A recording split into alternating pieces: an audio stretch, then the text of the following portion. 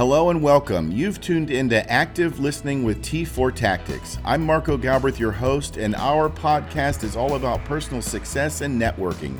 We'll discuss small business tips, health and wellness issues, personal safety tips, financial gain, and a variety of other topics from professionals in the field.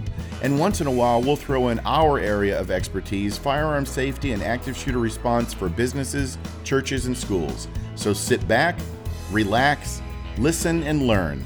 Active Listening with T4 Tactics.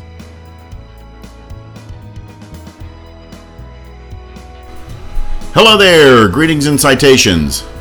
That goes out to Sergeant Gary Wandell, retired from the South Daytona Police Department in Florida. He was a good mentor to me in my young, early rookie police days. Back probably 1982, Gary was known for coming down the hallway, or you meet him out on the street, community relations officer. Big, firm handshake, cheerful, and he would always say, "Hello there, greetings and citations." So shout out to you, Gary. Hope you're doing well. Hope retirement is treating you right. I owe you a lot, brother.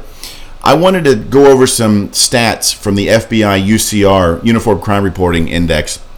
And whenever, at the end of the year, every police department in the United States, absolutely mandatory, has to send in their stats from the prior year. So how many bank robberies did you have? How many homicides? How many arsons? How many car breaks? How many robberies? How many rapes?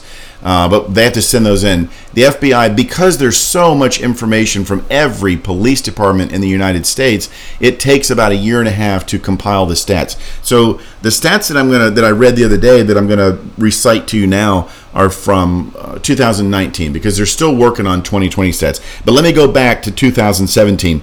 I found it interesting that the FBI statistics were 400 people were killed by rifles in 2017, but 4 times as many people were stabbed to death.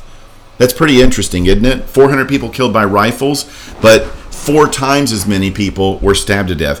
In 2018 and 2019, these are two different stats, but the years were very, very close together. And so I'm just going to read you 2019. 1,476 people were killed by knives. This is 2018-19. 1,476 people killed by knives. 397 people were killed by blunt objects, like in a baseball bat, tire iron, axe handle, beer bottle, something like that. 600 people were killed by hands and or feet.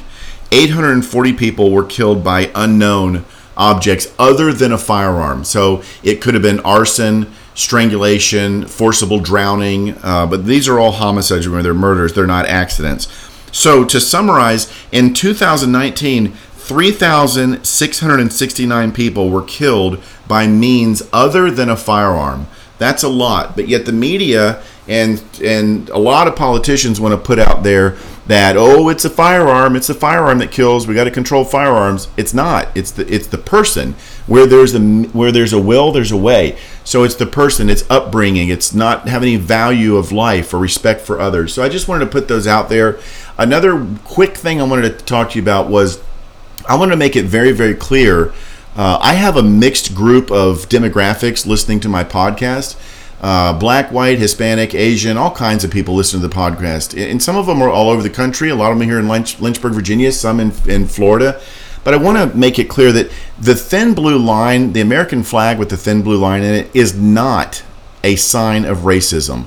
I don't watch Channel 13 News here, WSET, locally in Lynchburg, Virginia. I don't watch them. I'm just going to say, I'm going to be nice. I'm going to say that I do not agree with their ethics. I don't agree with the way they pick at the police. And I don't agree with how they tend to divide the people in the community. Those are my personal thoughts. It's just, I choose not to watch them. The other day I was doing yard work, 6 p.m. I come in, turn on the TV, grab something to eat real quick, taking a break, and 13 is on. Well, they're doing a story about the thin blue line. There's a local elementary school here that's going to paint over the school resource officer's thin blue line flag that's in his private office. And the reason they're going to do it is the school board feels that it makes some children feel uncomfortable. You got to be kidding me. So that was a little bothersome, but I don't fault Channel 13 with that, because that's a story that has to be put out there. The actual story was very well done. But afterwards, the anchor, Danner Evans, puts up a graphic, and on that graphic, which she reads, says that the thin blue line flag is a sign of white supremacy.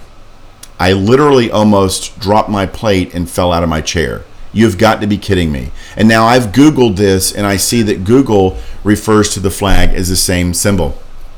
So let me just put it out there. I'm not going to attack Channel 13 or Dana Evans. She's just reading the script from the teleprompter. You could train a monkey to do that if you had to. But I'm not going to attack 13 or her, but I am going to say just simply that the thin blue line flag is a support for law enforcement. It's support for the guys and girls in blue, in brown, in gray, green, tan, whatever the case may be, that are out there protecting us at 3 o'clock in the morning when we sleep. We're being kept safe by them. It's the same officers that go into a pond because a car has run in there and somebody's drowned. This was in New Jersey a couple weeks ago, and the officer goes in to save him, and he ends up drowning. He gave his life up. That happened a couple weeks later. There was another officer drowned that was trying to do a water rescue. We have police officers dying every day to help people. I don't know of a police officer, and I don't know of a story out there where a police officer has looked at skin color before they put their own life on the line to save somebody. So, in summary, that thin blue line, don't get angry at that. If you're the type of person that watches the news and believes every filth that they put out there, don't watch the news and think, wow, look at that guy or that girl's wearing a thin blue line American flag symbol. That they must be racist, or they've got this on their bumper, on their back window. No, it's not. Don't believe everything you say. Don't listen to that trash and that filth. It is not a sign of white supremacy. It is clearly a sign of support law enforcement, and it's a sign of law enforcement. So that's my little rant. Unbelievable. I'm going to put this podcast on my social media, Instagram, Facebook, LinkedIn, and I would absolutely love to have you go comment on either my Marco Galbraith Facebook, Instagram, LinkedIn page, or T4 Tactics, but I'd love to get some feedback on this and on what you feel about that. I don't want you to trash 13. I don't want you to trash Dana Evans. That's not what that's about. Just tell me what you think about the thin blue line. Tell me what you think about the stats about everybody that was killed, the 3,669 people that were killed in 2019 by means other than a firearm. Interesting.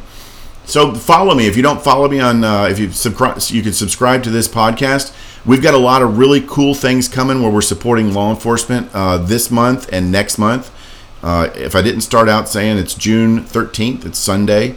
So this month and next month, a lot of cool things coming up where we're going to be supporting we're doing some law enforcement activities at our office.